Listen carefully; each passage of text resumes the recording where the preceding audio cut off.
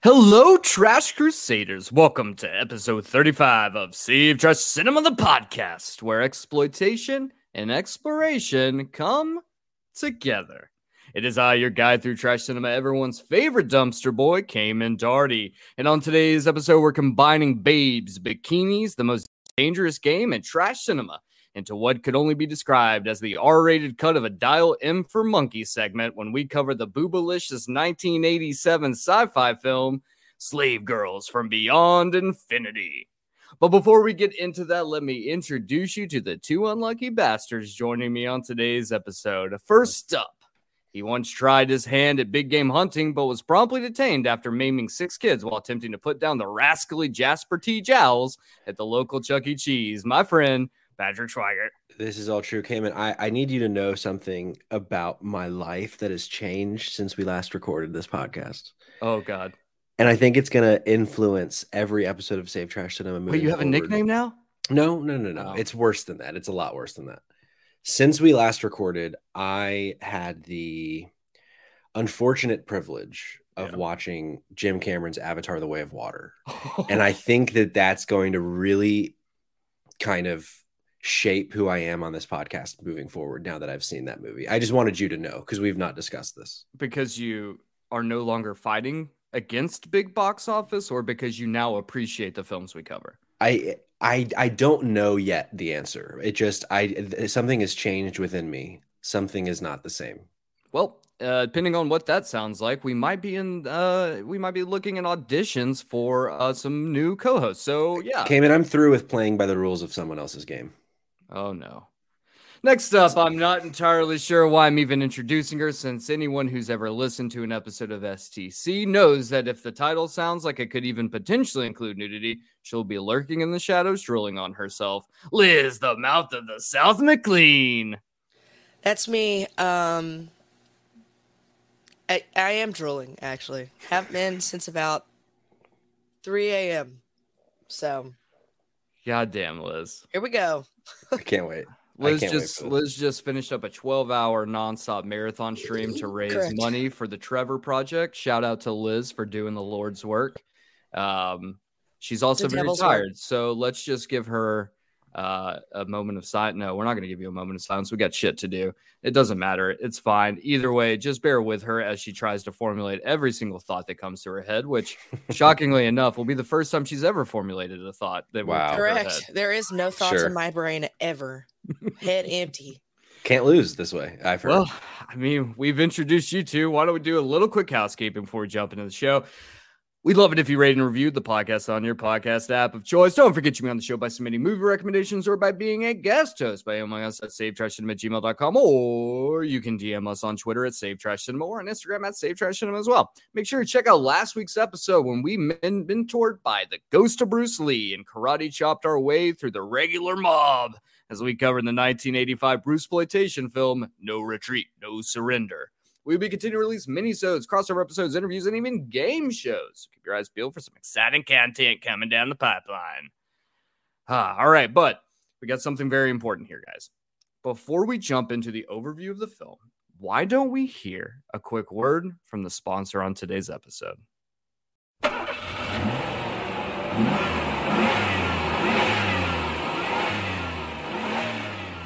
This week's episode of Save Trash Cinema is brought to you by the paid sponsorship of the Real Fake Fast and Furious fan club. Do you believe the most important thing in life is family? Do you live your life a quarter mile at a time? Do you believe the Fast and Furious saga is the greatest movie franchise of all time? If you said yes to any of those questions, then join me, Taylor Shooter, along with the president of the fan club, Patrick Schweigert, and co-president Miss Liz McLean, as we bask in the glory of everything that is the Fast and the Furious. Right now, our family is small, but we are the 3 biggest Fast and the Furious fans you will ever meet. Join us, and you can be the 4th member of the Real Fake Fast and the Furious fan club. We have Coronas.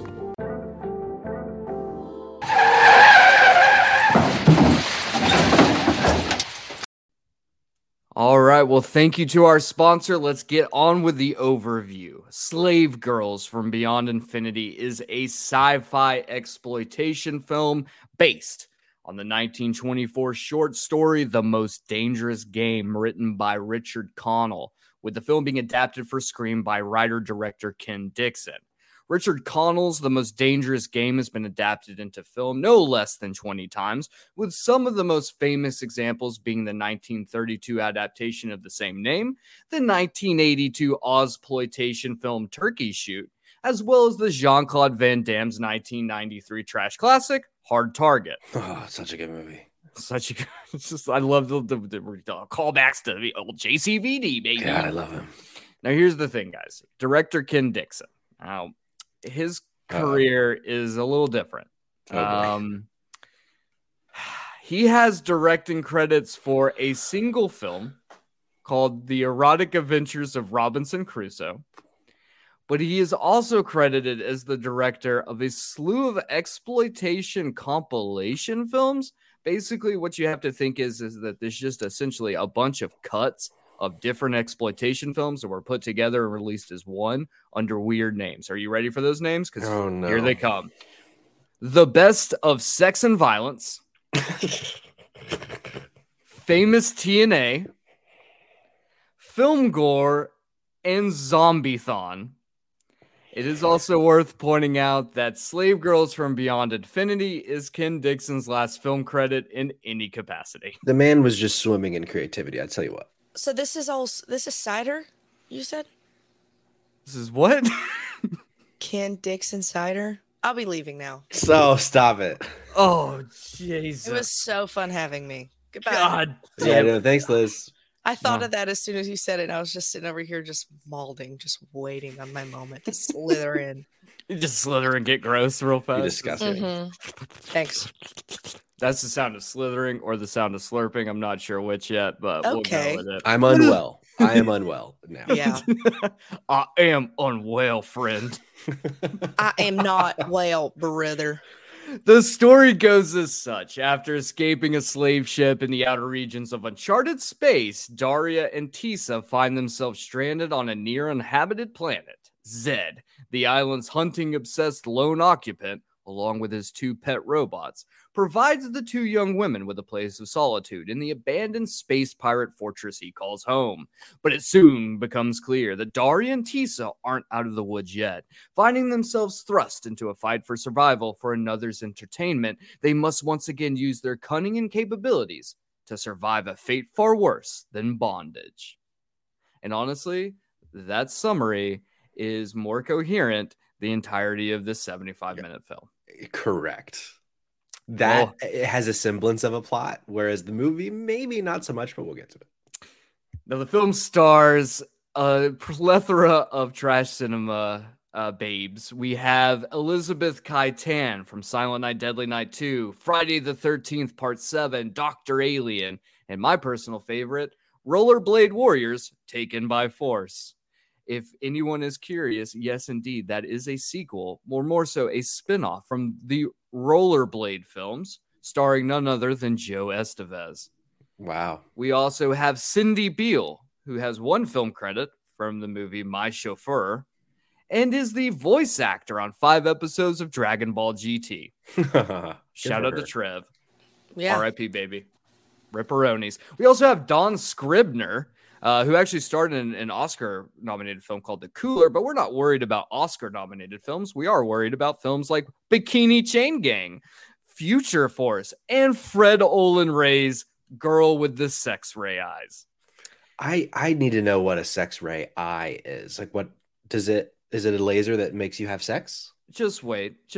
And last but not least, Brinky fucking Stevens, who everyone knows Brinky Stevens. We've covered her on the show multiple times, including films such as Slumber Party Massacre, Sorority Babes in the Slime Ball Bowl-orama, Been there. and Fred Olen Ray's The Kid with the X-Ray Eyes. Oh God, I see. There's a Ray Eyes series. Here. Okay, so there's 2 films. There's the girl with the sex ray eyes, and then there's the kid with the X-ray eyes. Now, this is very important. The girl with the sex ray eyes, that film is pornography. The Kid with the X-ray eyes is like an HBO Family trash cinema for kids film. So do not get them confused. But if we ever do the Save Trash Cinema for Kids that I've been workshopping for the last year, that probably will be one film that we do cover. How many children out there do you think saw The Kid with the X-ray eyes and were like, "Mommy, mommy, mommy, can I watch the sequel, The Girl with the X-ray eyes?" And like she just like wasn't listening. She was like, "Sure, whatever, honey. Like go rent it." And then it's just porn.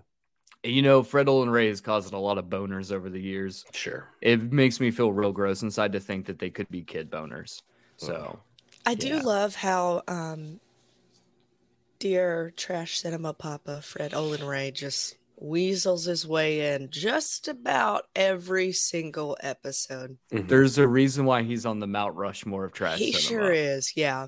That man is a godsend to this subgenre of film, and we must praise him as such. Yeah. Now, the film runs for an hour and 15 minutes and sports a Rotten Tomatoes score of nothing, because Rotten Tomatoes is a sham of a website, or critics aren't doing their goddamn jobs. I don't know. No the Tomatoes might have gotten this one right, Cayman.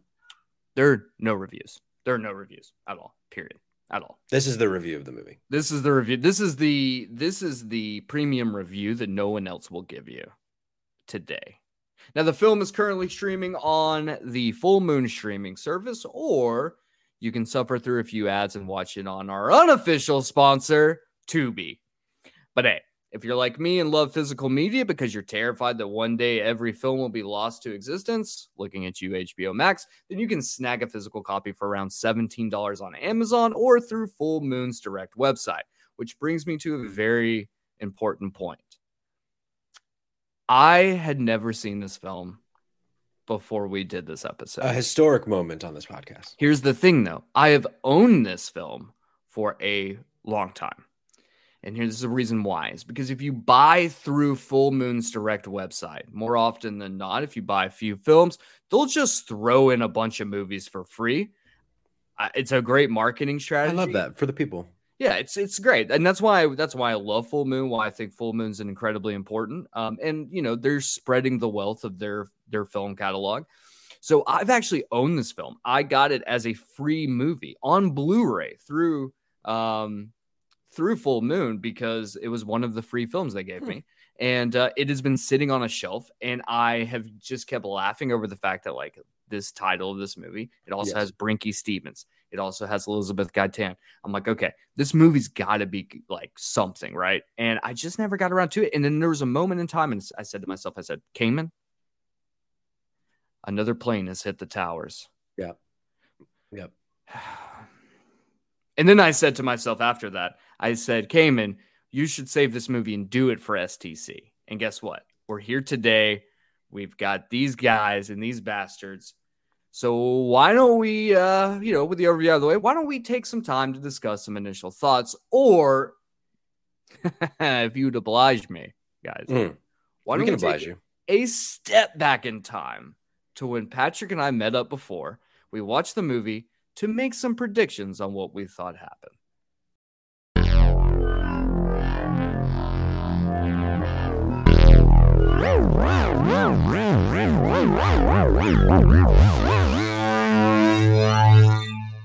Cayman, I was literally just at dinner with my lovely wife Rose, and we were sitting there. We're talking about Slave Girls from Beyond Infinity, and I mentioned this is the rare time in which you, the dumpster boy, have not seen this movie.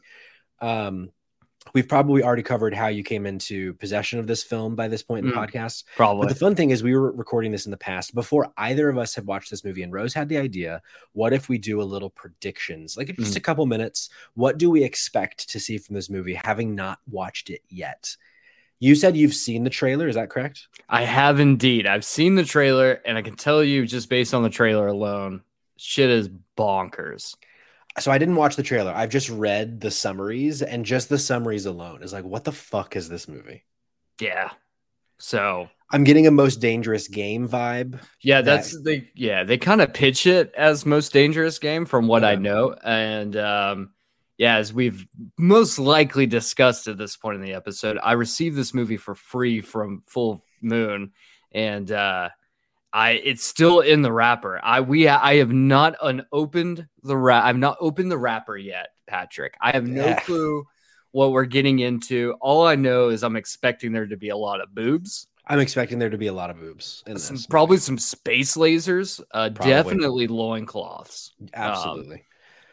I mean, Brinky Stevens, who has been on the podcast several times at this point. Yeah, Brinky. We will almost certainly see a lot of Brinky. Yeah, well, if we don't see Brinky nude, I'll be shocked. I'm wondering though, do you think so? I see the antagonist is a guy in tight pants named Zed, is how it's described on IMDb. A guy in tight pants. Do we think Zed is going to make it out of this movie, or do we think that the slave women, the slave girls, are going to prevail and kill Zed? Oh, I mean, one would just assume that the slave girls will kill him. The better question is this going to be another one of those situations like when we did Sorority Babes in the Slime Bowl Bolorama, where we find out that this is like a complete and utter joke of a title that means absolutely nothing. And these aren't really slave girls. I think that honestly, I would say the likelihood is very high that is the case. That very well could be the case. I wonder if instead of like slave girls, if they're just like prisoners, and it's just like to make it, because this title is absurd. It's true. And that's honestly, I mean, outside of the fact I've seen the trailer, and the trailer is absurd. The reason I chose this film for us to watch is because of how absurd the title is. And I'm just going to show you how the sausage is made for a second. Movies with the crazy fucking titles always perform better. And we've been on a roll lately. So like, why slow down now? Let's just jump straight into some fucking shit like this. I don't know. Don't sit back, but rather lean forward into the absurdity of the names. Yes. And obviously, as we've discussed, no doubt, we have Liz on the episode today with us. Yes. Or I guess whenever we record the episode, she'll be with us, which, I mean, let's be honest, that's the whole reason she's here, is the title of this movie is. So what do you think the chances are from us recording this right now to the time we actually record it that Liz has gone on a murdering spree and is a wanted criminal? I mean, she frequents Chili's enough. That's true. That I think that consumption of the amount of food you eat at Chili's does lead you to becoming a murderer. Yeah, no, for sure. Yeah. Well, I think her murder name will definitely have Chili's in it at some point. Oh, for sure. She's like the baby back rib or something. The baby back rib killer. The baby back rib killer. That could work. Or like, I don't know. I just see headlines now. It's drunk girl at Chili's does donuts in parking lot, then murders 7 patrons at the bar. That sounds like something Liz would do. Yeah, that's true. Chili lemonade drinker. Yeah. I'm gonna say right now, I have a prediction. We have no clue what's about to happen next. I have no clue what's about to happen next. But my prediction, this episode is gonna be fucking hilarious. Oh, for sure. There's no world in which this episode is not raunchy as hell, disgusting as hell, yes, and just one of the best things we've ever produced. Yeah, that's my prediction. It's brought to you by Chili's, so we can't go wrong. That's our spawn. No, that's not, because we actually have an actual sponsor on this episode. Yes, but hey, we'll get there. You've probably heard that sponsor by this point in the episode, actually. This was a great little time, Cayman. Thank you for taking the time to do this little time jump. And now, let's say, back to the show.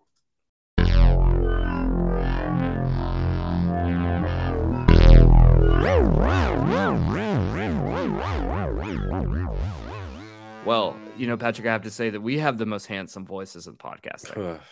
I mean, we have something. Whatever that something is. Charisma, big old balls. We got two big old hanging balls. Never talk about my balls again. Big old fucking balls. But you know what? Here's the thing: is you didn't hear Liz's voice on that flashback. Okay, there's a reason why. It's because Liz was damaging her eardrums at a concert and therefore could not join us live. But that is okay, because I listening to the devil's music. Hail Satan, brother. I want to take some time, though, and ask Liz, going into this film, and you watched it while both delirious, 3 o'clock in the morning, just fucking losing your goddamn mind. What did you think when you booted this up? What did you think you were getting into? So, I woke up on Friday morning to 2 texts from Cayman. That's just the poster of the movie and said, "You want to join Sunday, 11 a.m.?" I was still like half asleep. I was like, why the fuck not? Man, sure, yeah, I'm in. Give me. That's amazing. And then I kind of like actually woke up instead of just like rolling over and being like, ugh, and like staring at my phone, you know? Mhm. Then you regretted with your decision? No, I didn't regret it, but I was like, yikes, I'm going to be busy and it's going to be a Christmas fucking miracle if I even have a shred of a voice left because, as it was mentioned, I was blowing my eardrums out at the masquerade, worshiping the devil, and then talked, as we said before, for 12 hours straight yesterday. So, but yeah, when I watched this last night, it was after my 12-hour stream and I started it at about 1 a.m. So not only just delirious from being tired, but also just completely brain dead for talking straight for 12 hours. Correct. I had no thoughts. I never have any thoughts. Yes. But I had no thoughts. So, but I think that there's a beauty in that, and that you came in as a completely clean slate. No kind of prior hang-ups like I normally have with a movie. It's normally fear related to the movies came and makes me watch. So there's an innocence here, I think. Yeah. There is an innocence. I never like look up the movies before I start either because I'm like, I don't want to have anything. I don't want to know the plot, even if there's even going to be one. Right. Which more than likely there's not. Correct. But I don't want to know shit. I want to go in with my eyes covered and yank the blindfold off. You know, I have to say, I do appreciate that, but I do have one hang up on something you said, and that is that there is an innocence there, because let's be honest, Liz, nothing about you is innocent. No, that was gone a long time ago. Yeah. You lost that after you chugged a whole bottle of ranch dressing, girl. Ugh. Dude, I've asked you to take the camera out of my kitchen like 3 times. Oh, sorry, I can't do it. The people on the YouTubes love the content. Yeah, and it's a must watch. Slamming pizza rolls. Slamming them. Half gallon of ranch. What's our go-to pizza roll? I've always been a cheese boy. What? Dude, it's always pepperoni. Okay, bro. Yeah. I know that it was joked about for auditions for a new co-host. You gotta get this guy out of here. This man is so milquetoast. He's like, I just eat cheese pizza. That's all I like. No, cheese pizza rolls. I'm talking about rolls, dog. What's your pizza choice? I mean, it can be a million different things. I don't have any rules about pizza. Exactly, because you know the kind of pizza I got last night came in? You know the kind of pizza I got last night came in? Yeah, tell me. It was a Vietnamese beef pizza. Had a little miso paste on it, a little beef, a little fucking slaw, fucking green onions. It was fine. But I just want you to know that's the problem right there. That's the problem. He ventured out of his comfort zone and he realized that he needs to crawl back into his cave of $5 hot and ready cheese. No, I'm just saying, of pizza rolls, I think the best of the pizza rolls, Totino's, is the cheese, because combination the pepperoni, man. The combination, it's like this weird fucking fake meat, and pepperoni, like, it's fine, but I still, it just is like a touch too fake tasting for me. I just want some authentic cheese. Okay, if you don't like the taste of fake, then you can trot your ass up the border and get your ass to Canada. Yes, this sir. Is goddamn America, and everything we have is faker than shit, brother. How dare you? Tostino's pepperoni pizza rolls are king of them all. Well, now that we've addressed the fact that Patrick is about as exciting as a piece of drywall, why don't we get on to the show? Slave Girls from Beyond Infinity, everyone. There's some pretty nice drywall out there. And now, our feature presentation. A scantily clad cave babe tramps through the jungle in a loincloth bikini. She's being chased by a half-alien, half-robot creature, but she's saved by a mysterious stranger with a crossbow. What an opening to this movie. It's just, we're diving into the deep end.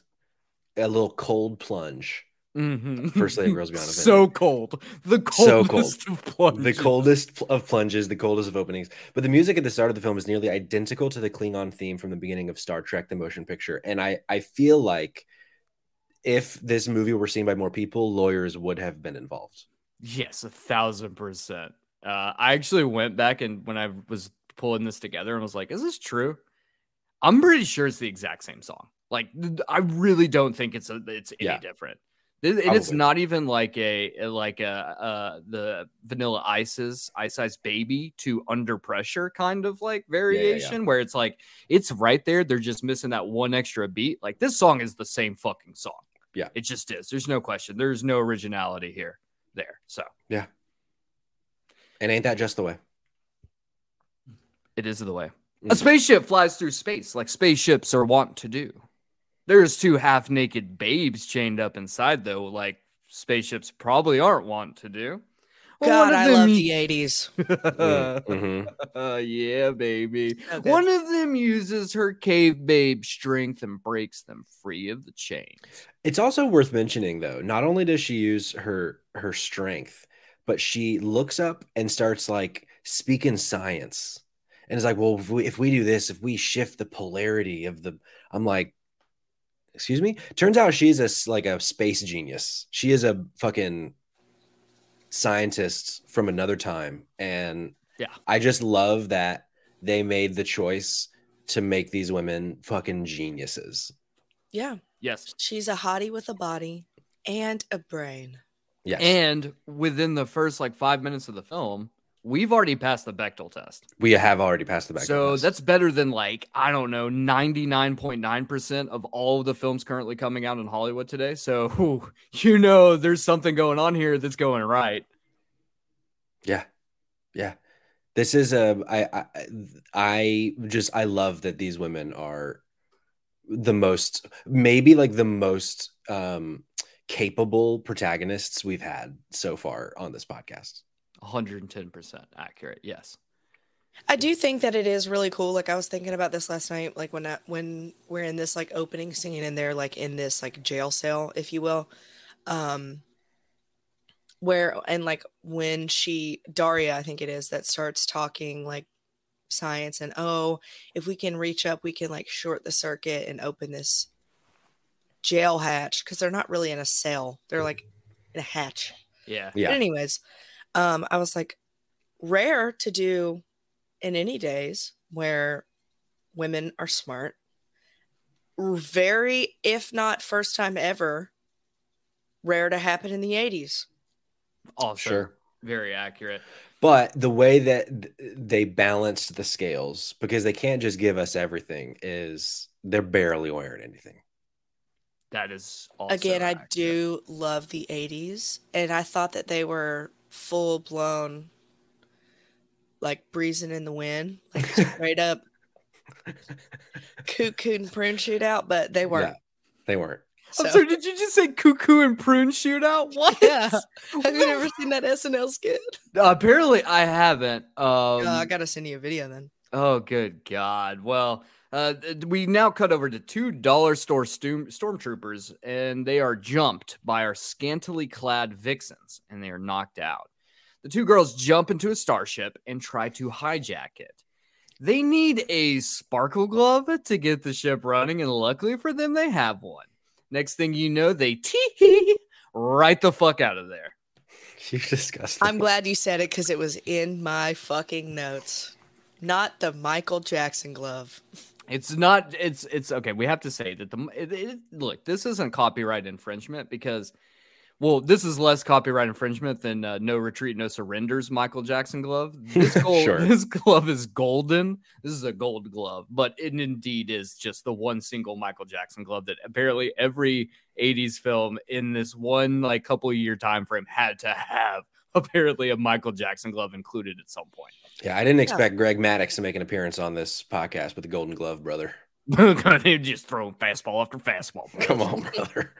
My favorite story about Greg Maddux is he tells the story about how like pitchers in the MLB are so good that they know where the pitch will go at any given point. So he was like, every single time that I hit a batter, it was because I hated that person and they deserved to be hit. I was like, hell yeah, man. A trash cinema icon. Could you imagine throwing 100-mile-an-hour fastball at someone's fucking head just because you were like, they were pissing me off that day? Like, no, actually, that and is you not get something paid. I can imagine. You get paid for it. That's amazing. And fucking buku bucks, too. Buku bucks, brother. And a Hall Hell of Famer over here. I love this. The girls find a small planet that's transmitting some sort of beacon. And as they approach, they're trapped by a tractor beam. And the two bikini babes crash land on the planet. I think it would be a crying shame not to mention how hilariously bad the special effects are, not just because it's the 80s, but because this is trash cinema. I'm almost convinced, like, when I think it's either before we see them in their little hatch cell or when they're like booting the ship up to like leave, but there's like a close-up shot of this like ship that they're on. Pretty sure it's just a Lego. Yes. And when their spaceship is flying through outer space, I'm pretty sure it's just like a piece of construction paper and a little Lego that they have on like some fishing like a line. string or something. And just like, and it's great. It's There's so also fucking good. later in the movie when a character is like disintegrated with a laser beam, the effect is just this like purple circle around the character and then it just disappears. Amazing. It's so great. It's one of my favorite parts. We'll get to that part soon enough. One of the girls, as we find out, is Elizabeth Gaitan, or Daria, awakens on a beach alone and is being stalked by a hidden robot made out of what appears to be cardboard. Yes, certainly is not metal. That's or for like sure. some sort of like foam, like spray foam that they like put into some cardboard mold. It's really fucking bad. I genuinely think they went to a construction site. They stole a bunch of shit, like the caulk and they like the foam stuff that they use, and just random bits and bobs of cardboard and random scrap from a construction site after hours. And then that's what they use. What blows my mind here is that this is actually like a full production feature film. And not even like a full production feature film like we would see today. Like, this is not like a Velocipaster level movie. Like, this was a movie that you could tell they put at least some sort of budget into. Not a lot, but they put a budget into this. And cosplayers today are making shit that looks 100 times better than the stuff leaps that's on and this. fucking bounds. Leaps and fucking bounds. Yeah. It's like I've never built a costume. I've made a costume, but I've never built a costume. And I could do 95,000 times better than what they did for these robots. I'll double down on that. Yeah. Yeah. It is worth pointing out, though, that the robots are some of the best characters and probably have the most character depth to these robots in the entire one of my favorite lines is from one of the robots. These robots are great. Our cave lady walks into a rock and immediately pops out the other side into a jungle. She approaches a structure and a giant stone door opens, allowing her inside.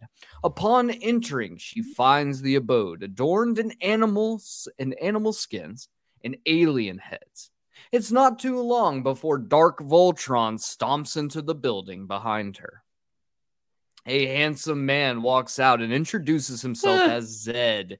He brings out the girl's friend, and she's now got actual clothes on, and I'm not going to lie, this is a bummer. I mean, they're quote-unquote actual clothes, but they're still meant to, they're like... Correct. Yeah, it is the like closest thing to what can be lingerie, but as like walking around clothes.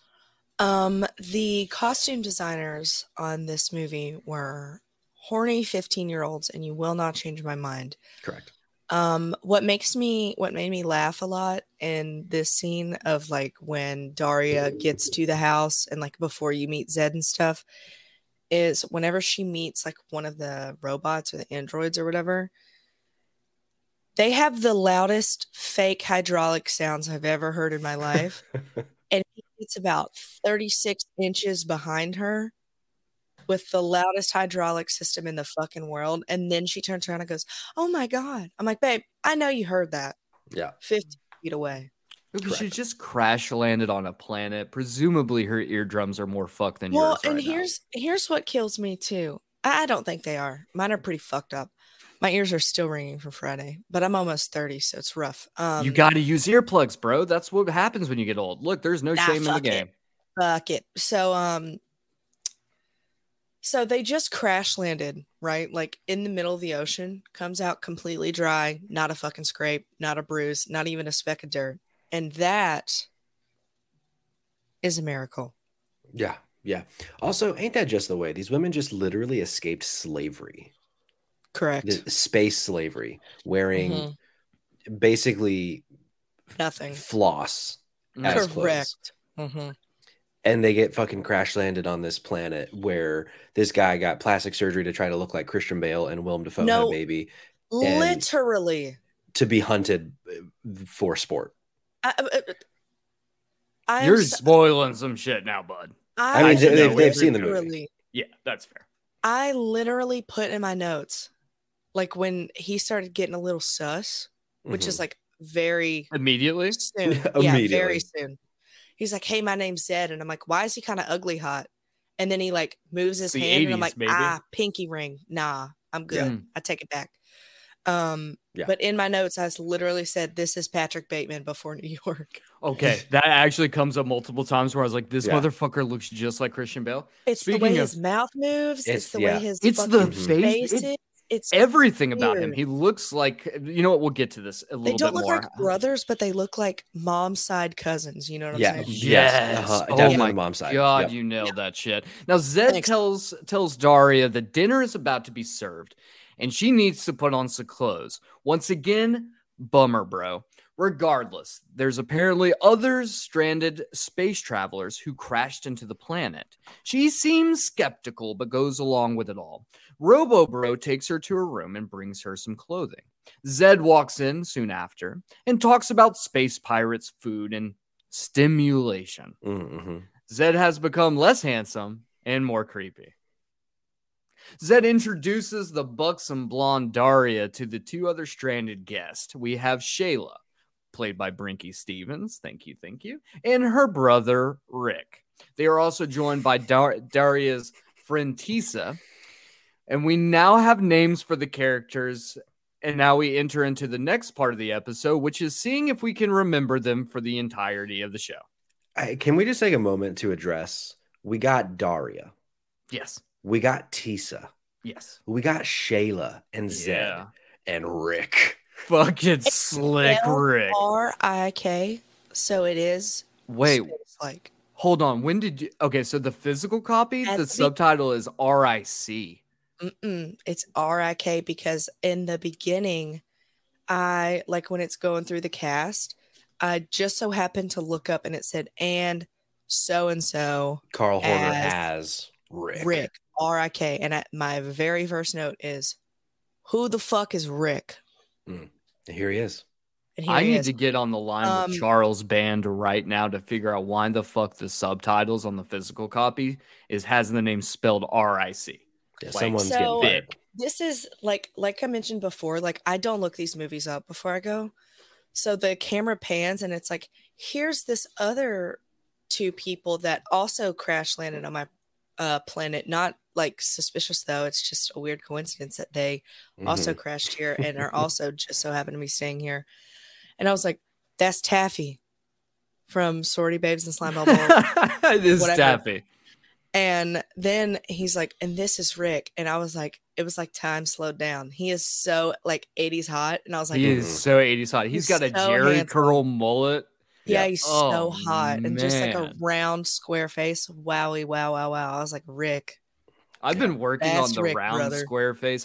This is my thing for me personally. I am trying to become 80s hot. There's no way, shape, or form that I can become present day hot. That's just not going to happen, guys. I think that present day hot is kind of bleeding into 80s hot, man. Like, so I am getting there. I can soon be. Me personally, I like someone who looks like they eat cigarettes. So, yeah. I mean, It's there. Well, good news is half of my diet right now is eating cigarettes, so There you we're go. working on it. Watch out. Zed monologues about hunting and how it's the ultimate sport. Then he mentions stimulants, and I'm starting to think that Zed jerks off to dead animals. And we've essentially hit the point in the movie where we are now in full force, the most dangerous game in space. And suddenly, the leather pants make everything click right into place for old Zed. Oh my Yeah. God. I will say a frown on the costume department. I think Zed would have been a lot creepier if he kept the leather pants and the docks on, but had like a mesh shirt, Yeah, Oh, you're talking my language now, girl. like just full blown like really deep 80s V. creepazoid. Yep. Bring the hamburger meat out and Yep. say nothing. Bring the hamburger meat if out. I'm not- What are you doing? No, if I'm not seeing His Zed's hair. nipples through a little mesh, then I'm upset. Yeah. There Yeah. is a missed opportunity there. The men's outfits in this film aren't nearly as sexy as the female outfits, and that's a real shame. I don't know. Rick was pretty hot. Okay, but he's also wearing like a weird, like Jerry Seinfeld poofy shirt. For Well, like he kind of looks like Yes. he kind of looks like he was in a different movie that was like Ye Old France, like with his little poofy shirt. Correct. It Like, looks it's like definitely a Les Mis shirt for sure. Here's the thing. Yeah. It He looks just like came from the barricade. Rick's entire wardrobe for the film is pulled directly from the erotic adventures of Robinson Crusoe. Yes, yes. I haven't seen that film, but I can tell you right now that that's exactly where this outfit came from. I'd like to think that Rick, the character of Rick, not the actor, at some point starred in The Man in the Iron Mask, but he's only wearing the Iron Mask, nothing else. Nothing else. Yeah. Nothing else. Just big old hog slapping between his kneecaps. Yeah. Uh-huh. Yeah, brother. Rick takes Daria aside to warn her of Zed, and in the background, Zed plays some weird futuristic hoop music thing. And then Zed sends everyone off to bed so he can go hunting. Let me stop you right fucking there. Okay. So before what happened? So Daria is like, I'm like really fucked up from this crash. Like mentally, like I need a fucking break. So I'm not going to be there for dinner. So she like goes upstairs and I don't know, like fucks off and like doesn't eat with them, but then comes down like 40 minutes later after dinner, but everyone's still at the table for some reason and they're still having like dinner conversation. Anyways, we call it socializing. correct. Sure. I don't know her, but there was like when you start like getting the vibes that like something is very sus about Rick, like when he's going on about like pleasure and just being a full blown fucking weirdo. He's like, hey, I'm gonna play this weird fucking cock ring machine. Thoughts on that? And Rick's like, I need air. And so Daria's like, yeah, same. And they walk 7 feet from the table and then talk so loud that I know that everyone can hear them over the magical cock ring that Zed is playing. Yes. Okay. I failed to mention in this previous is that Daria is basically like, hey, Rick, you are drunk and high, and obviously you're out of your brain. And he's like, no. I actually have been faking this so that he won't take me out and hunt me for sport because he won't hunt anyone who he deems is not capable. So if I remain drunk as shit all the time, he won't do anything. So I'm acting up a fool. Because there was 4 people on Rick and Brinky Stevens' ships. Yeah. And it was like their pilot and like someone else, but they're both gone. He's like, I have no idea where they are. Pretty sure they're fucking dead. I'm not trying to find out where they went. So I'm acting like I'm just completely fucked all the time. Yeah. So I'm like, it's a smart little move there. Also to Liz's point of them having this conversation not 7 feet away, and not the first time this has happened. No. When Daria first came in, she like pulls Tisa aside and is literally 2.5 feet from Zed sitting at the table, and they're like having a silent conversation, or what they think is like an unheard conversation. It's like, no, literally, like you're not adjusting your voice, and he is within arm's reach. Correct. It's true. And this movie has such bad sound quality. There's constant echoes, and I feel like the girls are screaming most of the time. So it makes like they're like hollering when they give their lines. So it just makes the echo worse. So like they're sitting on this bench 7 feet away from the dining table where everyone is. And she's like, "You're just high and drunk out of your mind." And he's like, "No, I'm faking it." And they're just over there like mesmerized by this fucking cock ring. It's just, it's too much. That cock ring, though. Yeah, Daria wakes up to the sound of pew-pews and almost clocks Rick as he sneaks into her room. He says his sister has gone missing, and so the duo sneak off to find her. They break into Zed's trophy room, and amongst all of the alien heads mounted on the walls, they find Tisa, who's also been sneaking around. Also, something they don't point out are all of the decomposing human heads. Yes. How do they not point this out? It's easy to look over when Tisa looks that good. She looks like an angel. We should point out Tisa is wearing a sheer nightgown that she has completely open and is wearing white lingerie. It's not a gown. It's like a robe. A sheer. Oh, sure. Like almost like a satin sheer. Completely see-through. Robe. Yeah, see-through. That's completely floor length with a little bit of a train. White bra, like satin bra, matching 80s underwear. Pretty sure you can see nips through the bra too. So like absolutely drooling on myself. And Daria, meanwhile, is doing just like what you would think of as like the satin nightie, but like hot, not like it's like right in the area of her butt cheeks where it's like if you move, I'm gonna see a little cheekage, but if you stand still, I'm still gonna see a little cheekage. Yeah, a little leakage of the cheekage for sure. Smash. A little leakage of the cheekage. Yep. It's something that I think is interesting, Cayman, that you pulled a little trivia, if I may. Elizabeth Kaitan said her car broke down and a friend gave her a ride, but had to drop off equipment at a production studio first. There, one of the producers of this movie saw her and asked her to audition, but she declined when she heard the title, which I don't blame you. Don't blame you. He ran into her again in a restaurant a few days later and asked her again. She read part of the script and thought it was cute, so she auditioned. They cast her in the second lead role, but moved her into the lead role after they fired Ginger Lynn, who wasn't fitting the role. So I guess she probably was Tisa originally, and then they made her Daria.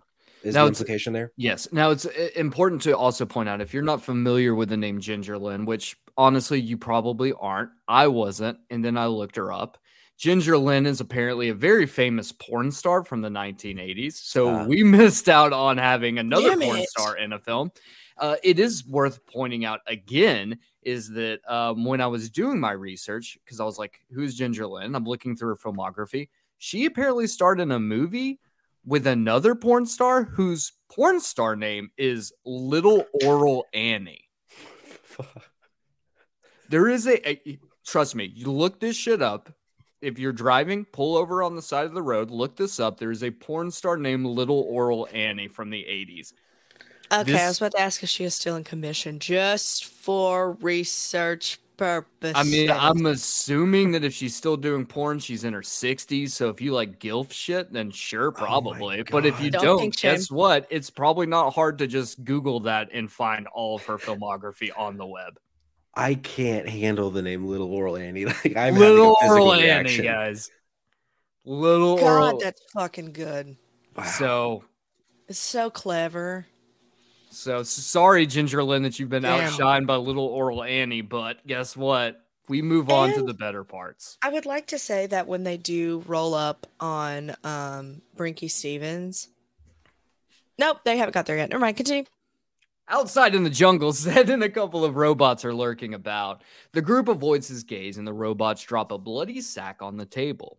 The trio make a plan to jump Zed and steal his spaceship.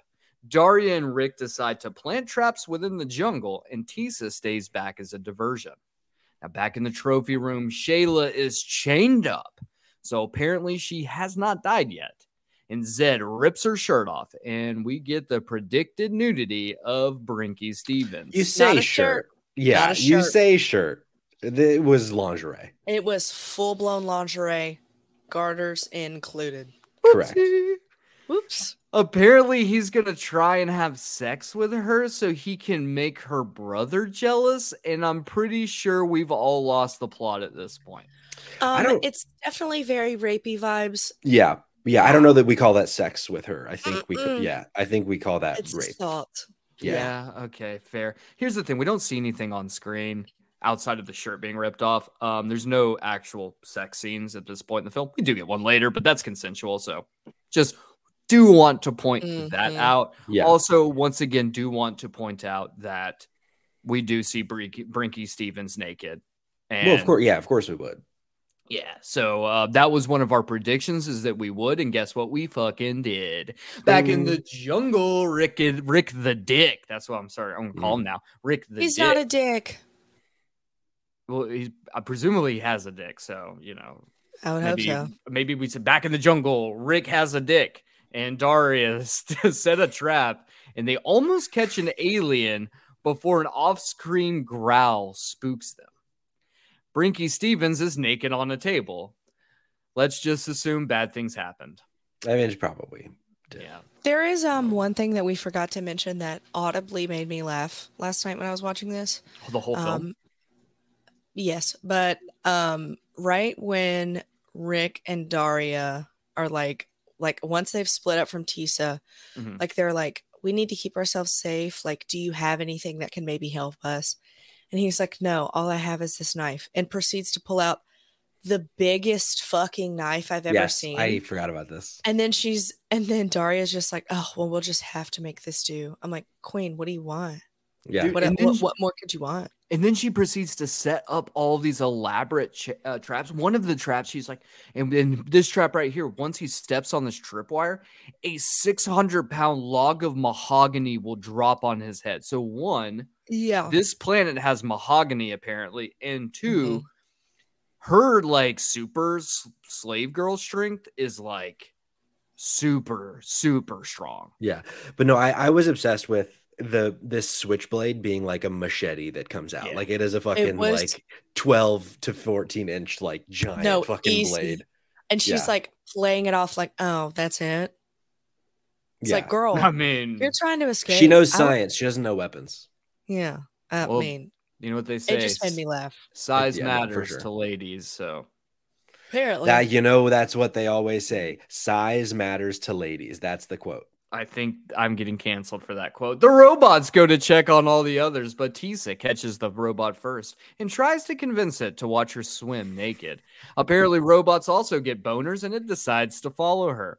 The other robot gets mad at his mechanical buddy because he's watching boobies instead of following orders. This little like dialogue between them where the robot is like, no, I'm just trying to make sure she's fucking funny. Safe. He's like hemming and hawing because this robot is fucking simulation absolutely wet for jerking her. It. Yeah. One of the robots are like, I'm gonna go tell Master, and the other one's like, you're a tattletale. My favorite. So what's important to mention here is like the one like main robot that's like his like go-to guy is it's about to be dawn, and like Daria and Rick are still like trotting around the jungle trying to like figure out what the fuck to do. And they're like, oh my God, we have to get back before dawn because we're supposed to be asleep in blah, blah, blah. And so Tisa like runs back to the castle, intercepts this guy where the android where Zed told him, hey, go check on the fucking people in their bedrooms and make sure they're still there. Cause like shit is getting fucking weird, I think.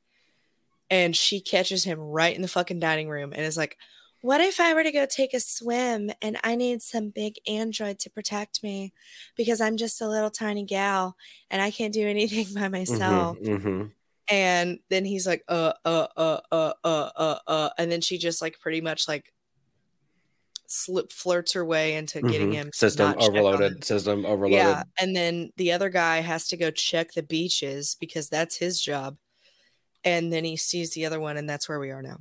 You know that these two robots had the most rock hard robo boners. Yeah. Or I feel like what they're they call rock hard roboners. soft. Rock hard soft. Profit. Yeah. Just these I mean, mechanical it's metal. mechanical schlongs. While the lovers quarreled, the lovers being the two robots, Daria and Rick are able to sneak past. And Brinky Stevens is still naked on the table. Directly above them, not being quiet at all. They're like standing under this like rock arch. And Daria and Rick are like directly on top of them on this rock arch. And Tisa's just in the water, tits out. Oh my God, look, my boobies are out. Don't look up. Look, my titties are out. Don't you dare take your eyes off of these nipples. Mm-hmm. And it's just it works. Yeah, I mean, it would have worked for me. It did work for me. Yeah. Yeah. No, same. Yeah, sure. Yeah. The two sneak back into the fortress, and here's Zed coming down the hallway. So do they do what hot people in the 80s are prone to do in situations like this, which is to get naked and act like they're scrogging? Zed peeps in on them. Zed likes what he sees. Apparently, Rick likes it too and tries to get a little bit more than a little make-believe. So Daria launches his ass out of bed and bounces Slick Rick's head off the tile like a basketball. Correct. This dude got concussed. Yeah, he got fucked in more ways than one. But it's in one. This was the point here where I was like kind of putting two and two together, because like normally in any sort of movie, but especially trash cinema, if it says the actor's name as their character, something's important, like either they're a big name or their character's important. And I wasn't saying that Rick wasn't important, but he definitely wasn't the main character. Yeah, sure. At this point in the film. So I was like, why was his name as Rick? So I looked it up, and I'm stealing Patrick's job here. A little bit of fun fact about old Rick. Let's go. He is like this giant art director and special effects makeup director. Really? And was the art director for Jackass Forever, and was and Grindhouse, and did special effects for Mr. and Mrs. Smith.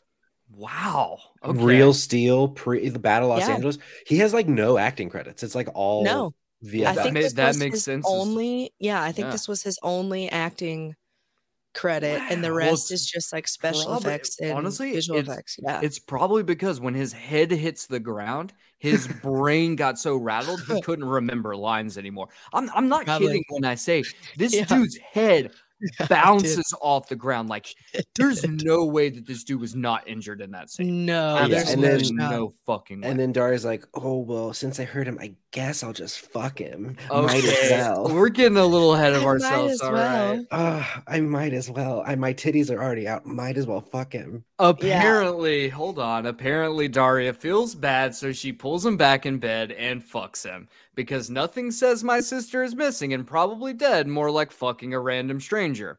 Also, and let me Daria just say, and Rick are in love now. Yeah, and they've known each other for literally 9 hours. Boys, that's a beer crack moment. Yeah, it is. That's a beer crack It's moment. 11:55 a.m. Hell yeah, brother. Fuck yeah, brother. And also, this is trash cinema. So, True. do you really expect anything else? Honestly, like, not even in a weird way, but like one of the most like beautiful sex scenes, because like Daria's bed has like this like mosquito net over it is the best way I can describe it. So you have like this like sheer material, and then it's like the sun's coming up, so like the light's just hitting it, and then you get like this like 15-second shot of just like full naked side boob, and it's just like, wow, whipped cream everywhere. There is whipped cream everywhere, but like this is also like visually like really beautiful. Like something about the sunrise when sheer material just gets me revving, brother. Sure, I get that. Yeah. Funny you say that, because in the year 1992, this film was condemned as indecent on the floor of the U.S. Senate by North Carolina Republican Senator Jesse Helms, and I guarantee you, Jesse Helms didn't see this sex scene, because if he did, he would have seen the beauty. Or said Republican? Fucking sucks. Come on. Tracks. Yeah, Republican. 1992 Republicans apparently just as bad as 2023. Yeah, I guarantee you, Senator Jesse Helms was like, I don't know. I feel like we kind of jumped to a conclusion on Zed. Seemed like a pretty good guy. Oh God, yeah, this North dude definitely Carolina. is like. Yeah. I hunt people for sport. What are you talking about? I want to ask you guys a question, if you don't mind. Yeah. Okay. Have you? So at this point in time, we've watched a bunch of movies together. A bunch of them being 80s films and a couple more modern films. Mm-hmm. Have you ever wondered what happened to boobs between 1980 and today? Because the boobs in the 80s are much different. In which way? Hormones and chicken, probably. Sure. I'm sorry. I just feel like boobs in the 80s were just different boobs. Yeah. Well, I mean, I feel like I tend to disagree when there's no clothes involved. Because titties is titties. But true. I feel like the clothing options were different. Brasiers were different, right? They've come a long way since 1980. Or they've come I don't know if way. underwire was a thing in the 80s. Yeah. But push-up bras were a thing, right? I don't fucking know. Probably not. It was just full natural. All natural. Yeah. I'm just saying, guys. I just feel like there's a distinct difference. If we go back, we've done enough of these. Boobs look different. I think what we and I'm kind of speaking for Liz too here, but I know she'll agree with me. I kind of think that we need you to like put together a PowerPoint presentation. You know, Can I will. do it? Sure, yeah. Liz actually probably better if Liz does. And we need to kind of see side by side. We need. I think we need some empirical evidence here. I have an actual theory on this. Okay. HD cameras. I thought you said HG. I was like HGTV. HD cameras, where 80s films real fuzzy, real shitty because it's the 80s and it was the best they had. Now we have like triple 4K, 4D fucking real life. You can motorboat these titties sitting on your couch because they're coming out at you. On the MetaQuest too. Titties. Yeah. So it might just be a thing of like the graininess made them look smooth and supple. In HD, they're still smooth, maybe a little not as smooth. Sure. Okay. Maybe not as supple, you know? You know, guys, I think we uncovered some hard truths today. I think we did. I'm hard. And I'm true. Rick walks out of the bedroom and is knocked out by robot number 1. He's taken outside, given a pistol, and Zed tells him he's got 10 minutes to run off, and if he can kill Zed, then he can have his sister back or some shit. I've given up on figuring out this film because Zed looks like Christian Bale, and I now want a remake of this film with Christian Bale as the lead villain. Please, I'm begging. So this is when I finally came to the conclusion this dude looked like Christian Bale. Apparently, my brain didn't work as well as the both of your brains because you guys determined this much earlier. Literally, first frame. I was like, who is that? Yep. Apparently, did Christopher Nolan direct this film? Dumb as a box of goddamn rocks. Rick runs off into the jungle with Zed in hot pursuit. Rick maims one of the robots and gets caught in a giant spider web. Then Zed catches up and puts 2 laser rounds in Rick's chest. Here's something I would love to bring up here. Sure. I'm not going to bring up the shitty laser work, like post. I'm not going to bring that up. I am going to bring up that Zed has a crossbow. Yes. That shoots lasers. And also arrows. No. No, it does. Lasers. It shoots. Does it? It shoots arrows too. It's like it's a bolt blaster laser gun crossbow. Because I was sitting here and I was like, "You're telling me that this crossbow that has stayed unloaded the entire time is just shooting lasers almost at an automatic rate?" Not buying it. I mean, not buying it. But now that makes sense. Here. Yeah. So it's a crossbow with a laser attachment. Okay. Yeah, it's a lot to unpack. Back in the trophy room, Zed now has all 3 babes chained up and back in their itty-bitty, teeny-weeny burlap sack bikinis. How? Don't know, don't care. Rick's head has been mounted on the wall, but hey, at least he got to fuck Elizabeth Gaitan before he died. Yeah, he went out a fucking winner. He did. And they even mentioned this during the love scene afterwards when they're like, we love each other. He's like, I don't know if I'll be able to make it to tomorrow, but if I do, I know I'll be. If I don't, I know I'll die a happy man. Well, guess what? That brother died with a boner still in his pants. I mean, Good you for always him. want to go out on top or on bottom, but like on top. You know what I'm saying? No shame here. He was on bottom. Yeah. Oh, for sure. Zed apparently But likes on top. Zed apparently likes to hunt women because they provide a bigger challenge. And if that isn't the most Andrew Tate bullshit you've ever heard, then you haven't spent enough time on Twitter. Coming from the guy who's put scantily clad in the script 4 times. Okay, how would you describe these women? Hot.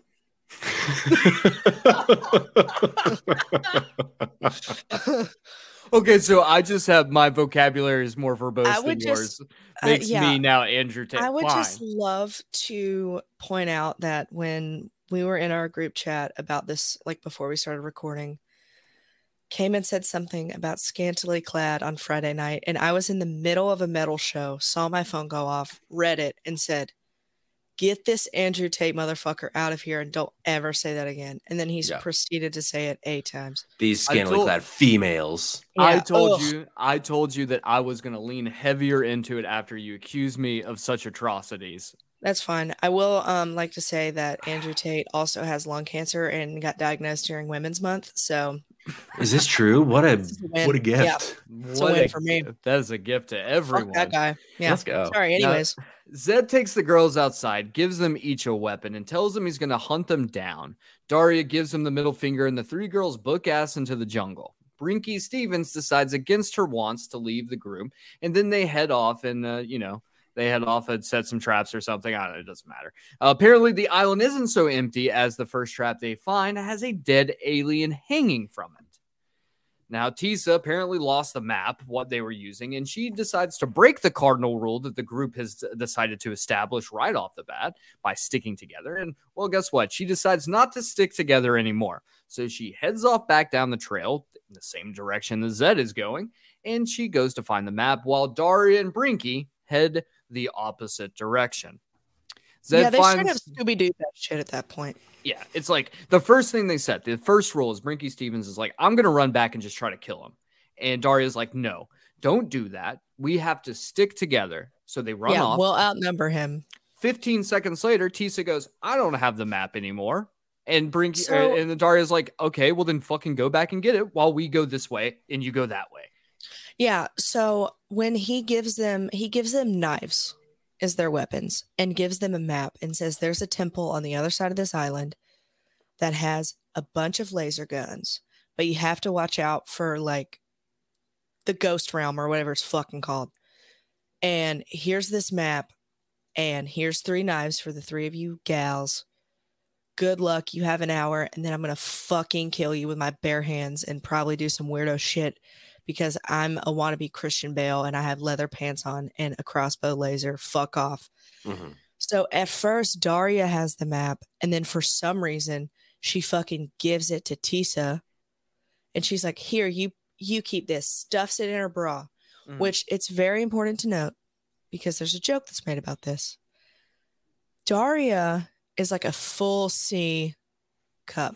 She is. Yeah. Oh, she's got built some like nice a boobies. shit brick house. Well, I mean, that's a way to put it. Yeah. And speaking of A's, that's what Tisa's working with. Yeah. So she shoves the map in her fucking slave top, like just her little like leather, just puts it in there. And they're running through the jungle. And then they're like, we don't know which way to go. And she goes to grab it. And she's like, oh no, it's fallen out. And then Daria goes, yeah, I should have known better than to put it there. Daria's too smart. She's too witty, smart. Man. Yeah, she's witty as hell. She's great. I did fall in love with her. I don't blame Rick. Yeah, yeah, that's fair. Zed finds one of the traps, but is too cautious and too wise to be fooled by cave lady tricks. He ends up finding himself in between Tisa and the other 2 girls, and Brinky Stevens decides to prevent Tisa from being caught, so she inexplicably jumps out and yells boo, so she gets shot in the back with an arrow. However, this does allow Tisa and Dario to reunite and run off, but not before clipping Zed with a weakly thrown hunting knife. Yeah, one of them had to die. Yeah. It's just a bummer it was Brinky Stevens, but also at the same time, Has she ever lived in a movie? I honestly don't think so. Every Probably, movie yeah, I've probably seen of not. her. I She really ain't. don't think she's ever lived through it. She's probably died more times than Sean Bean at this point. Oh, sure. And that's okay. And Yeah. Zed chases off after the girls, but stops to cum his leather pants. Yeah, he definitely creamed his leathers for sure. Yeah, he definitely did. I'm glad we I brought still that up. don't understand this, but he definitely comes himself. Don't try to explain it to me. He comes himself. It's fine. Yeah, he does. The two girls stumble across a different fortress, and they solve a Resident Evil style puzzle and make their way inside. Apparently, this new fortress is made up of nothing but fog machines, since no one can see inside of it, and the two immediately get separated. Here's what kills me about this scene. There's this whole buildup about them finding the temple. And I thought the whole thing was going to be a sham, right? Like, I was like, no shot he's giving them the fucking directions to where guns are. But he did. There's this whole fucking buildup, and it's like them walking up, and they like walk up slow, and their jaws are like dropped, and they're like, there's like this Skyrim music in the fucking back, you know? And then the camera pans, and it's just a brick wall. I laughed because it's like this big buildup, and it's just brick wall. Yeah, it was giving me like Gandalf trying to get into the minds of Moria, the way they were like looking at this wall, like, how do we do this? And it's just a fucking brick wall. Literally. And it's like there's writing on the top, and then there's one symbol on the left side of the door and one symbol on the right side of the door. And they're like, we have to push them at the same time, probably. Daria reads the thing because apparently she can read some ancient alien script or something. She has a brain, dude. She's so this smart. girl is on point. And she's like, yeah, okay, so apparently life and death, if we press them at the same time, I'm like, this makes no sense. But honestly, this is just, like I said, just like a Resident Evil puzzle. Yeah. It just really is. Yeah, it's just there. Apparently, this new fortress is filled with space zombies because one jumps out and Daria gives it the old ear-to-ear neck slice. And then Tisa gets snatched up, but also ends the space zombie's life as well. Unfortunately for Tisa, there is also another creature, a grotesque alien creature with a toothy vagina for a mouth, and it knocks her out and tries to kidnap her. Correct me if I'm wrong. This isn't the first time we've seen this creature, or is it? I think we see it at the very, very, very beginning of the film, and Zed kills it because it's attacking another slave girl. Oh, okay. I didn't put those together. I was like, we saw this creature at the beginning, and now we're seeing it again. I was like, I felt like it had some sort of a meaning, but I see now it's probably just like one of many like it in this world. I suppose. Honestly, don't know. It's indestructible, apparently, though. Yeah, the like bodysuit that this actor's wearing to play this like alien vagina mouth guy is like so Halloween costumey mask. You can like see it because he's like laying out like, I'm dead. Yeah.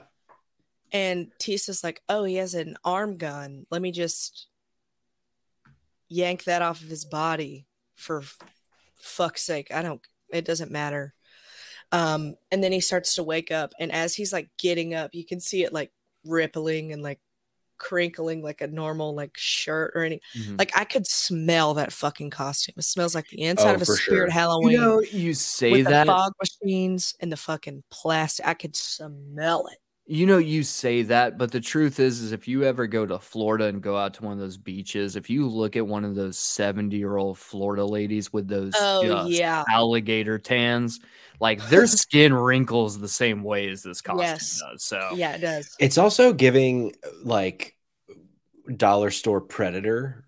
Oh, no, I was gonna say that. Yeah, and I'm shocked to see that this movie came out 3 months after Predator. So like, I think it's probably just a coincidence, unless they filmed this movie like within 2 weeks after Predator would not shock released, me. which actually wouldn't shock me. But well, they would have had to have like filmed it and then immediately released the film. Like it was like we filmed it in 2 weeks and then released it in two. Like we edit. Well, honestly, the way this movie plays out, I could see them shooting it, editing it, and releasing it in a total of 4 weeks. Yeah, and with it only being in like 2 very quick scenes, like it might have been like a thing they did late in production. You're like trying to work it out. You're like, well, and then you're like, yeah, no, it actually makes sense. Yeah, no, we'll make it work. Could have been done. Daria opens up a loot crate and finds an 8-foot-long laser blaster from hell inside, presumably exotic quality. Super rare, I tell you what, brother. And she blasts the vagina face alien to death, saving Tisa's life. Tisa checks the crate and finds a comedy quality SMG because she ain't Daria. She ain't the lead. And that bitch Daria is a loot ninja. I tell you what, brother. Then they make some pew-pew noises and stand around like Bond girls in a softcore porn parody. Yeah. Literally pew-pew noises. Yeah, which did a lot for me, but this was the aforementioned doing moment. A lot for you, or what type of doing a lot for you? This is the aforementioned moment where the alien turns into a purple circle and disappears. Isn't it? No. We're not there yet. We're almost okay, there. sorry. We're around in the corner. You're my excited, mind's all Yeah, abuzz bro. right now. Back in the jungle, the robots bring Zed a towel so he can presumably clean the cum off of himself and resume the hunt. Yeah.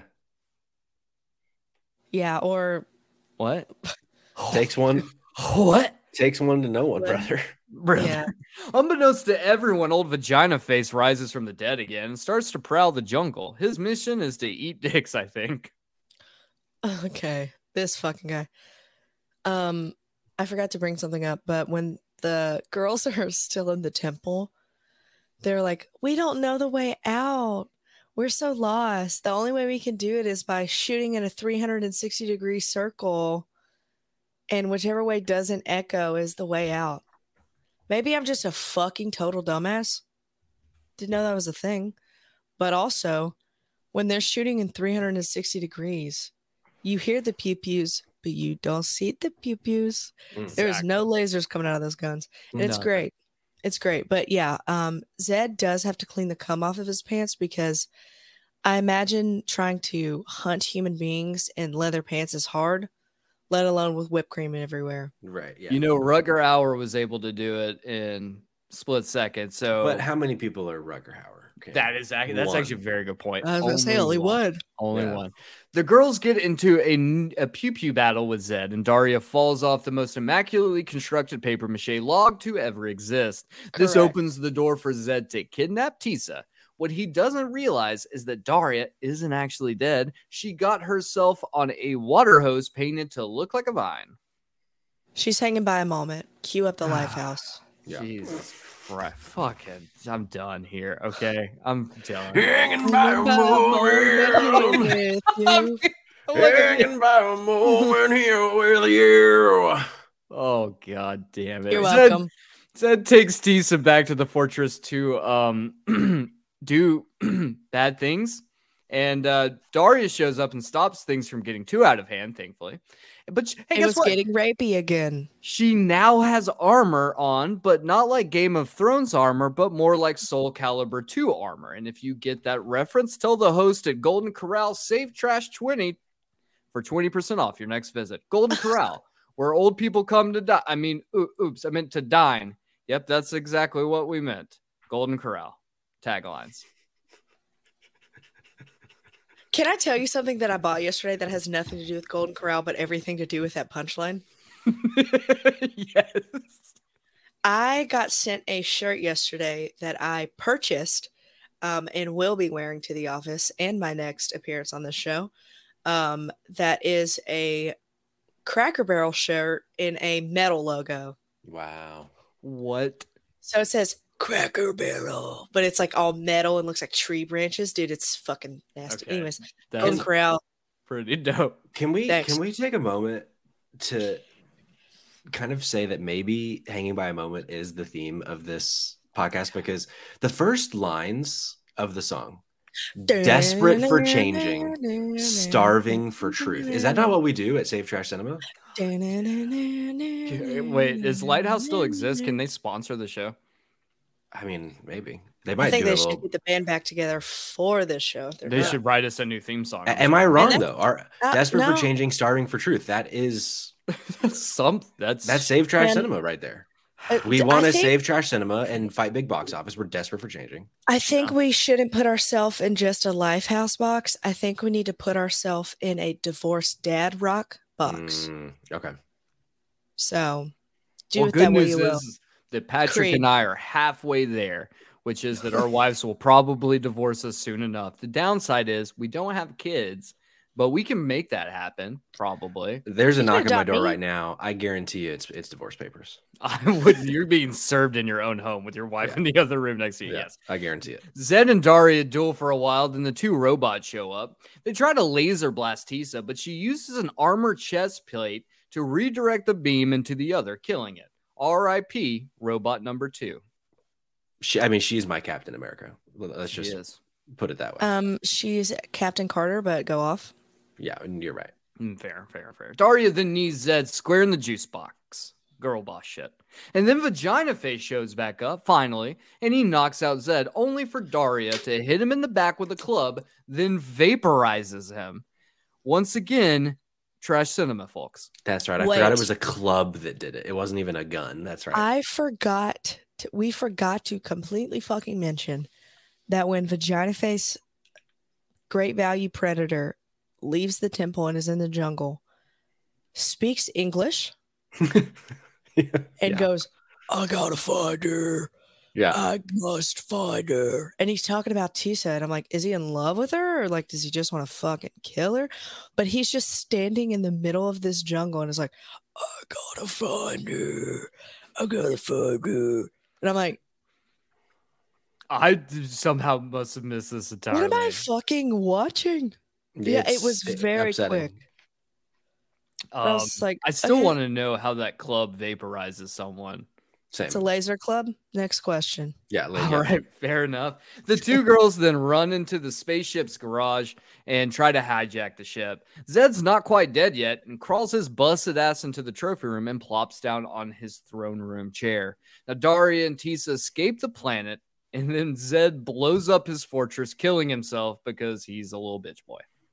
Yeah, here's my question: did he blow up the fortress, or was he blowing up the entire island, or the what? I think it was Fortress, but actually, this is like my biggest issue with the movie, which might be surprising that because there's been a lot wrong with this movie and a lot right. It's all been the same, honestly. I really like it. I was upset that Daria and Tisa didn't actually get to kill him themselves. That's fair. Yeah, same. That's totally fair. Yeah, I am too. One. Like, I'm glad he died. It just, I didn't like that he got to make the choice himself. I didn't like that. I agree. I wish, because his whole thing was taking agency away from these people. Let's take his agency away and kill him ourselves. Sure. That's what I would have liked. And he tried to rape my friend and my love of my life for 9 hours. Yeah. Sister. So, but we could juxtapose it against the idea that like Daria is making a conscious decision not to kill him because she doesn't want to be him, Yeah, we could. I don't tell us. I don't like that idea. I don't like it, but like, I mean, potentially that could be a thought process. Sure. I don't think this movie had that at all anywhere. Yeah, that's fair. Now, as Daria and Tisa fly off through space, Daria looks at Tisa and tells her not to worry about where they go next, as the universe is vast. Roll credits. The universe is vast. We can explore anywhere. We're in our mid-20s and we're hot. Yeah. We can go anywhere we want and not have a problem. Not shocking in the slightest to learn that this movie was sold and funded simply because of its title. No. Not like zero shock factor. Cinema. Or someone do that in the Lifehouse voice for me, please. Nobody? I don't know that it works in the Lighthouse. I'll try. You have to. I can't do it. It's like it's not. My brain doesn't compute. Cheaping out. That's what I hear. Cheaping out. Hanging by your cinema worth your. There we go. I love that. Actually, that should be our new theme song. Saving trash cinema with you. Oh God, yeah, man. Pumping in my veins. All right, guys. Well, that brings us to the end of the episode where we ask the question. Save it or can it? Would you save this film or would you can this film? I'm going to start off with you, Liz, as I like to do, to take agency away from Patrick. Wow. So, Liz, wow. Okay. Tell us the hard truth. Should this film be saved or canned? Before I get into that, I would not be doing my job here if I did not bring up the tit for tat count, which, if this is your first episode with me on here, the tit for tat count is something that I've made up myself. And I have made a job out of nothing to where I can keep coming back here, which is how many sets of titties did we see in this movie? And the number is 4. Thinking. In 4. terms of just like 4 women, or we saw tits 4 times? 4 times. Okay. 4 times. That sounds about right. 4 times. Ricky on the table, Tisa and the beach, Daria with Rick. I don't know. And then when she's Brinky's chained up. Brinky's chained up. 4 times. Yeah. 4 times. Yeah. 4 times. So that's your tit for tat count. Thank you. Thank you. Yes, of course. It's a thankless job. I'll do it without getting paid. So saving it or canning it. So again, I don't look movies up before I watch them, unless I've seen them and I bring them here, which I've done once. But I had nothing thought on this, and leaving it, I had nothing thought on this. And 4 times is not enough for me for what this title is and how scantily clad. Oh God, brother. Yeah, I vomited in my mouth. But how the way everyone, there's just lingerie the entire time. It's not enough for me. I'm gonna can it, and that's a first. That is a first for you. Yeah, that's a first. That's a first. All right. For you. Okay. For you. We got a can from Liz. Now, Patrick, I kind of have a sneaking suspicion I know how this is going to go. So, because we have to, save it or can it? Yeah. It falls in this category, this kind of in-between category that I've brought up so many times on this show, where like, if you are just chilling, looking for a movie to watch, this is not the movie for you. But if you're in like the group setting, let's have a fun time by watching some trash cinema. I think this is one to consider. But I watched this movie with Rose, and we didn't have a great time watching it. I had more fun recording it than watching it. So I ultimately, I do think it's a can. However, if you are going to be watching this with a group of people, or if you like this genre as much as Cayman does, then I think this is a save for you. But for me personally, it's a can. All right. So we got 2 cans, and that brings it down to me. Not that we really have an option on saving it at this point. Yeah. I mean, I can't disagree with anything you guys had said. The movie can be quite milquetoast at times. And it is a little slow. I think that's my biggest hang up. The pacing is bad. The pacing's not very good in this movie. It does pick up around the halfway point. That's when things start to get a little bit more exciting. But even then, it still kind of drags. I don't think this is a movie that you would probably get a ton of enjoyment out of watching by yourself, just because, I mean, maybe if you're shit-faced drunk, but like really at that point, like probably don't get shit-faced drunk by yourself watching them. There's a bigger issue there, maybe. Yeah. Well, so, is that a problem? Like, do we?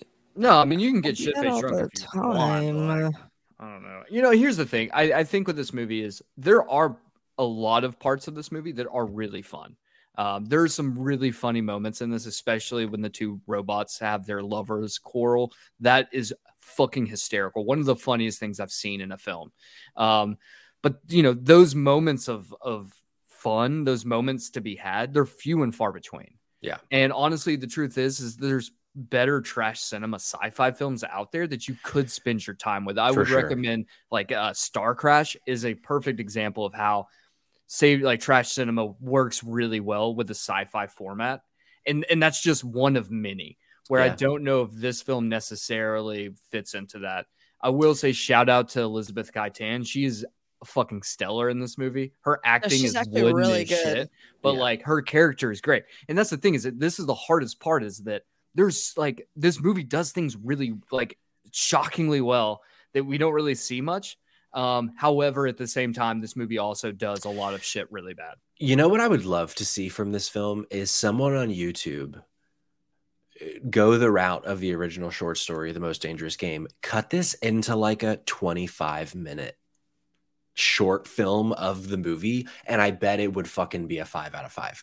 Like if you cut out all the fat, which is a lot of this movie, there is something that could be really fun and cool here, but there's just, for being nearly an hour and a half, it's just like, it really drags a lot. And well, and that's the thing, and that's I think the biggest complaint I have is the movie is 75 minutes long, an hour and 15 minutes, and at that point there should be no dragging. Like if you look at something like No Retreat, No Surrender, like that movie moves at a breakneck pace, and sure, almost none of it makes sense, but like it's better because it's fun the whole time. But it's fun the whole time. This movie, I don't think is fun the whole time, and therefore for me, I will be joining the chorus of cans. This is going to be one of the rare times I actually can a film. I think I can. Okay, let me say it. I can with an asterisk on where like I think you could throw this movie on during a party.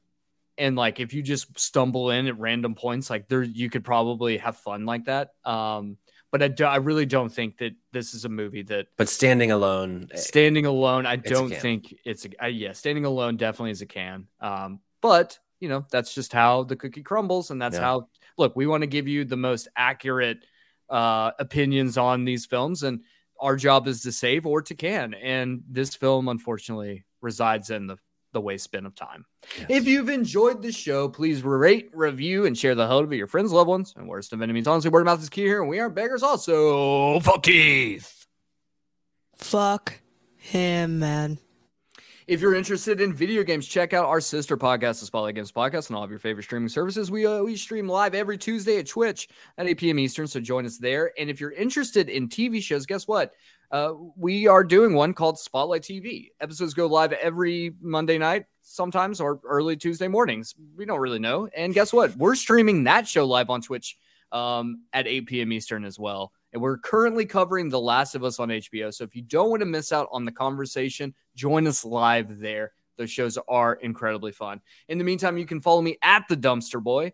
Patrick, where can they follow you? They can follow me at Patrick Schwag on Twitter if you are so obliged, if you want to, see what I have to say, which is not a lot. I love it. Now, Liz, you just completed a 12-hour marathon stream on Twitch, raising money for the Trevor Project, which we absolutely love to hear. We endorse and support that entirely. So why don't you tell the folks at home where they can follow you, where they can find you, and how they can help support your channel? I am live on Twitch every Monday and Thursday night at 8 p.m. Little conflict there, but that's okay. At twitch.tv/McLeanWithIt2014. With the 12-hour stream I did yesterday, there was some incentives that I unlocked that I got to do. So just a little peek on what I have coming down the content pipeline.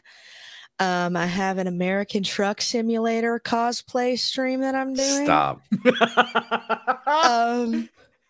Yeah. Wheel and pedal and everything. No, you get the rig? Yeah, Trevor has a wheel and pedal. Just run over there and I'm going to steal it for a night. I also have a horror game stream planned with a game called Forewarned, which is where you're I don't know the fucking word. Archaeologist, maybe? I don't know. You're like going through like Egyptian tombs and like scary shit's coming to get you. And it's fucking terrifying. Yeah, I guess that was the word. And then I also have to plan another 12-hour stream at some point on a Saturday. Because that was a stretch goal. We raised over $200 yesterday. So super proud of that. And awesome. Super fucking tired. So you can see that coming and you can find updates on that on my Twitter, which is just McLean with it. 1C, not 2. I love it. I love it. I love it. And guys, go over there and support Liz. She's doing amazing things. In the meantime, you can follow our sister podcast at Spot Games Pod on Twitter, Spotlight Games Pod on Instagram, or excuse me, Spot Games Pod on Twitter, Spotlight Games Pod on Instagram. I should know this by this point. We've been doing this well over it's okay. We're doing this too long. And then you can go and follow Spotlight TV at Spotlight TV Pod on Instagram and Twitter. Remember, fight big box office, save trash cinema.